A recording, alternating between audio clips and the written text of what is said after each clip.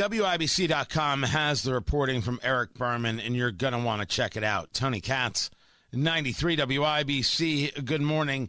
Indy homeless count hits highest level since 2006. The number of homeless individuals in Marion County up 21%. The federally required annual count, according to Eric Berman, found 1,928 people in shelters or on the streets. That's up 21% from last year. They've also changed some of the methodologies they use in counting people. So that doesn't necessarily mean that the numbers we're seeing now are so much higher, as much as the numbers we reported in years past were probably too low. Eric Berman's reporting, excellent there at WIBC.com. It's a must read. You got to go see it and read it for yourself. We've discussed the homeless problem in Indianapolis numerous times, and we have discussed solutions to the homeless problem being on that public-private partnership side.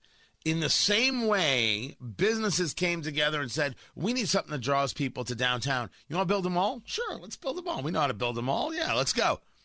And a bunch of people threw in some cash, and they built a mall, which is one of the most insane stories ever. Indianapolis used to be this place of, well, we don't have a football team. Yeah, but we should build a football stadium. But we don't have a team. Screw it.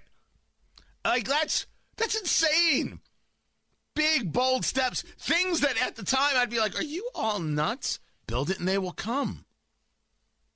Now, I would have argued that building a stadium with that team is maybe more nuts than building the mall, because at least you had it downtown. You were just trying to find ways to make it more valuable, something we discuss all the time. When I say we, I mean you and me, not the Indy City County Council. No. Ideas come to them from idea makers, and then they decide, well, will there be union jobs? That's their focus. But it needs to be public and private, because the city can't solve this problem. They don't know how to do anything. They won't solve the problem. And some of it, we should be clear, isn't necessarily, they haven't done anything wrong, and it's being put upon them. But that's what leadership is.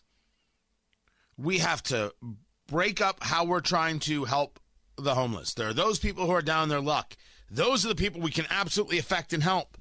Then there are the people who are involved or on the streets because of drug use or substance abuse. And then there's the people on the streets because of mental illness.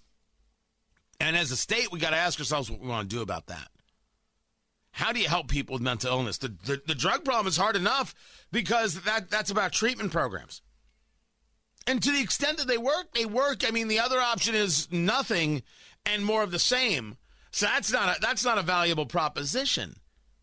And then there's cost-benefit analysis. Are we better off with people on the streets sleeping all over Hilbert Circle Theater and all around the Circle and all the other places, and the panhandling and the drug use and the violence that comes with it? Or are we better off putting our dollars in to try and create a better situation, which involves people off the streets and in places that can help them, not just swept to the side like it's an NCAA event? Oh, I'm sorry, too soon? But you got to start with the people you know you can help first. Those are the people down their luck. What plan can we put into place to give them a shot? Help them get back on their feet, and then off they go. Then I would argue, and experts could disagree with me on this, but I'm fine with that. It would be the drug use conversation. The mental illness is the toughest one. How do you get through to somebody who isn't, lack of a better word, isn't there? But it's only going to happen if we decide this is how we're going to better our city. So it's the only way it's going to happen. And it's not with organizations that exist. It is about, here, we create this with focus and we go do the thing. Not some part of some existing program that has proven it can't do it. That's going to upset some people. We're like, well, wait, we're raising money for this. No one cares what you're raising money for. We care about results for Indianapolis. That's what we care about. So excuse us. We're going to go get results, not worry about whether or not your fundraiser goes well.